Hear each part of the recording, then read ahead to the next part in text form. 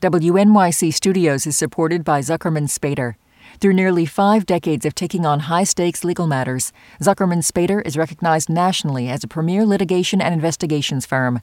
Their lawyers routinely represent individuals, organizations, and law firms in business disputes, government and internal investigations, and at trial. When the lawyer you choose matters most. Online at Zuckerman.com. Listener supported. WNYC Studios. Hey everyone, Jad here. This is Radiolab, the podcast, and today's subject is earworms. Earworms like what we did in Season 4 for the pop music show. You may remember that. Well, we did a larger thing about people who have really, really bad earworms, but we all have songs that get stuck in our head. So what we did was we put a message onto the blog asking you to call us up on our voicemail, leave us a message saying, what are your stickiest songs? And more importantly, how do you, when they get stuck, how do you unstick them? What are your techniques for getting them out? And we got great responses. So we thought on this little podcast we would put forward some of those responses. The world's stickiest songs as defined by you, our panel of experts, and some very, very clever solutions for how to unstick them. My earworm song is Rocket Man. I find that when I'm walking down the street, the speed that I walk at matches the tempo of the song. So it's like step, step, step. And I think it's gonna be a long, long time. You know, when I'm walking down a crowded street or sitting on the subway or something, it just kind of pops in there as a way to think that, well, I'm here, but I'm not really here because I'm a rocket man. It's beginning to look a lot like Christmas everywhere you go.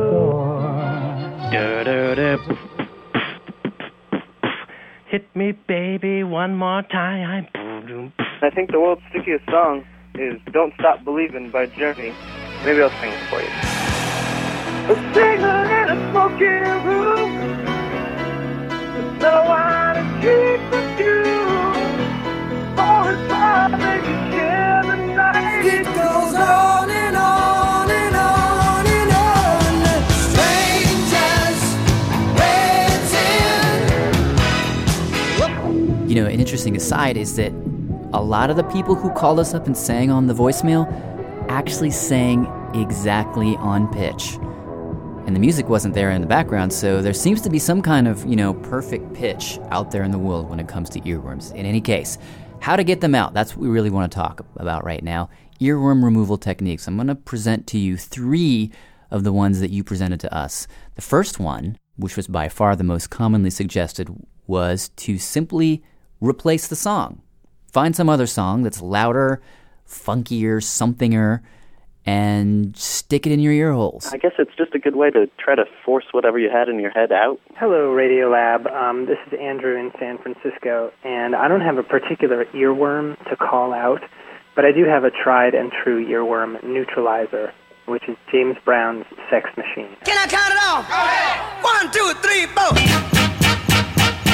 Get up, get on up, get up. I don't know if it's because you have to really concentrate to get the lyrics and melody outside of all of the grunts and hoo-has, or what, but it works for everyone I know. Wait a minute, shake your arm, then use your palm. I will go to the Inspector Gadget theme from the original cartoon, the do do do do do do do do do do do do do do do, and then of course the Doors, do do do do do do do do. Nice little catchy bass line. It really was another sound that ended up getting it fully out of my head. That is Tatiana Hernandez. She told us this story. So our meditation group is sitting in the studio, beginning our practice, our meditation for that evening. And suddenly this song just pops into my mind out of nowhere. Just the Ellas. And that's what kept repeating in my head. And it's on repeat, basically. And then the gong goes off. It's very deep, it resonates, and it really did the trick. My trick is to remember a song that leads to no other song. In my case, it's from the Akira original soundtrack. It's a track called Tetsuo, and it uses polyrhythms, non-traditional scales, and it's put together in such a way that it leads to no other song.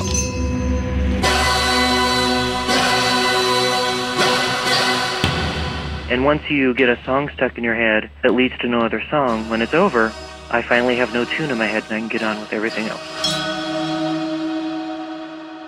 That was technique number 1. Now on to technique number 2, and this one was a little counterintuitive. Rather than replace the song, this approach was to embrace the song. I'll listen to it over and over again. Right, so about a week ago, I could not get Land of Confusion by Genesis out of my head. I ended up sort of dissecting the song and learning it and remembering every part of it so that I could pick it apart and sort of say, oh, that bit's really cliched, like the refrain. So long ago I held your hand, the stars were shining, and stuff like that. And then I sort of went further and I listened to the rest of the song in detail. But when you actually learn the whole song, you can just play through it. Your sort of memory is finished and you can move on. Really, that's my theory. Pretty good theory. But there's a different way to do it, and here is technique number 3, which is my favorite. I sing the song, and then at a certain note, it doesn't much matter which one, I hold the note. In musical terms, it's called a fermata.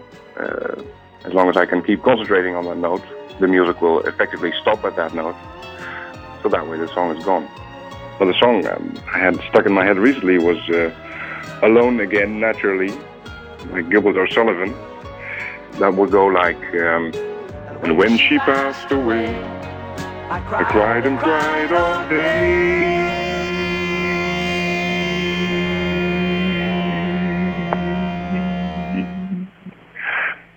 And then I can't hold the note anymore. With my breath, but in my mind I can hold it longer. Definitely think he's onto something there. Now, if none of those 3 techniques work for you, here is one last thing you can try. Hi, this is Dave from Seattle, and I've found the best way to get rid of a song in your head is to give it to somebody else. Walk up to an unsuspecting friend, family member, coworker, and just start singing it. And then that'll put it in their head, and somehow it gets it out of yours. And that does it for our earworm removal suggestions from you guys. Thank you to everybody who left us a message, took the time to talk to us on the phone. Thanks also to Lulu Miller, Jessica Benko, Anna Boyko-Wayrock, Linda Everts, and Rob Christensen. Our website is radiolab.org. You can get more information on earworms or anything you've ever heard on Radiolab at that address, radiolab.org. We are supported by the Corporation for Public Broadcasting, the National Science Foundation, and the Sloan Foundation. I'm Jad Abumrad. Thanks for listening. Radiolab is supported by the John Templeton Foundation, funding research and catalyzing conversations that inspire people with awe and wonder.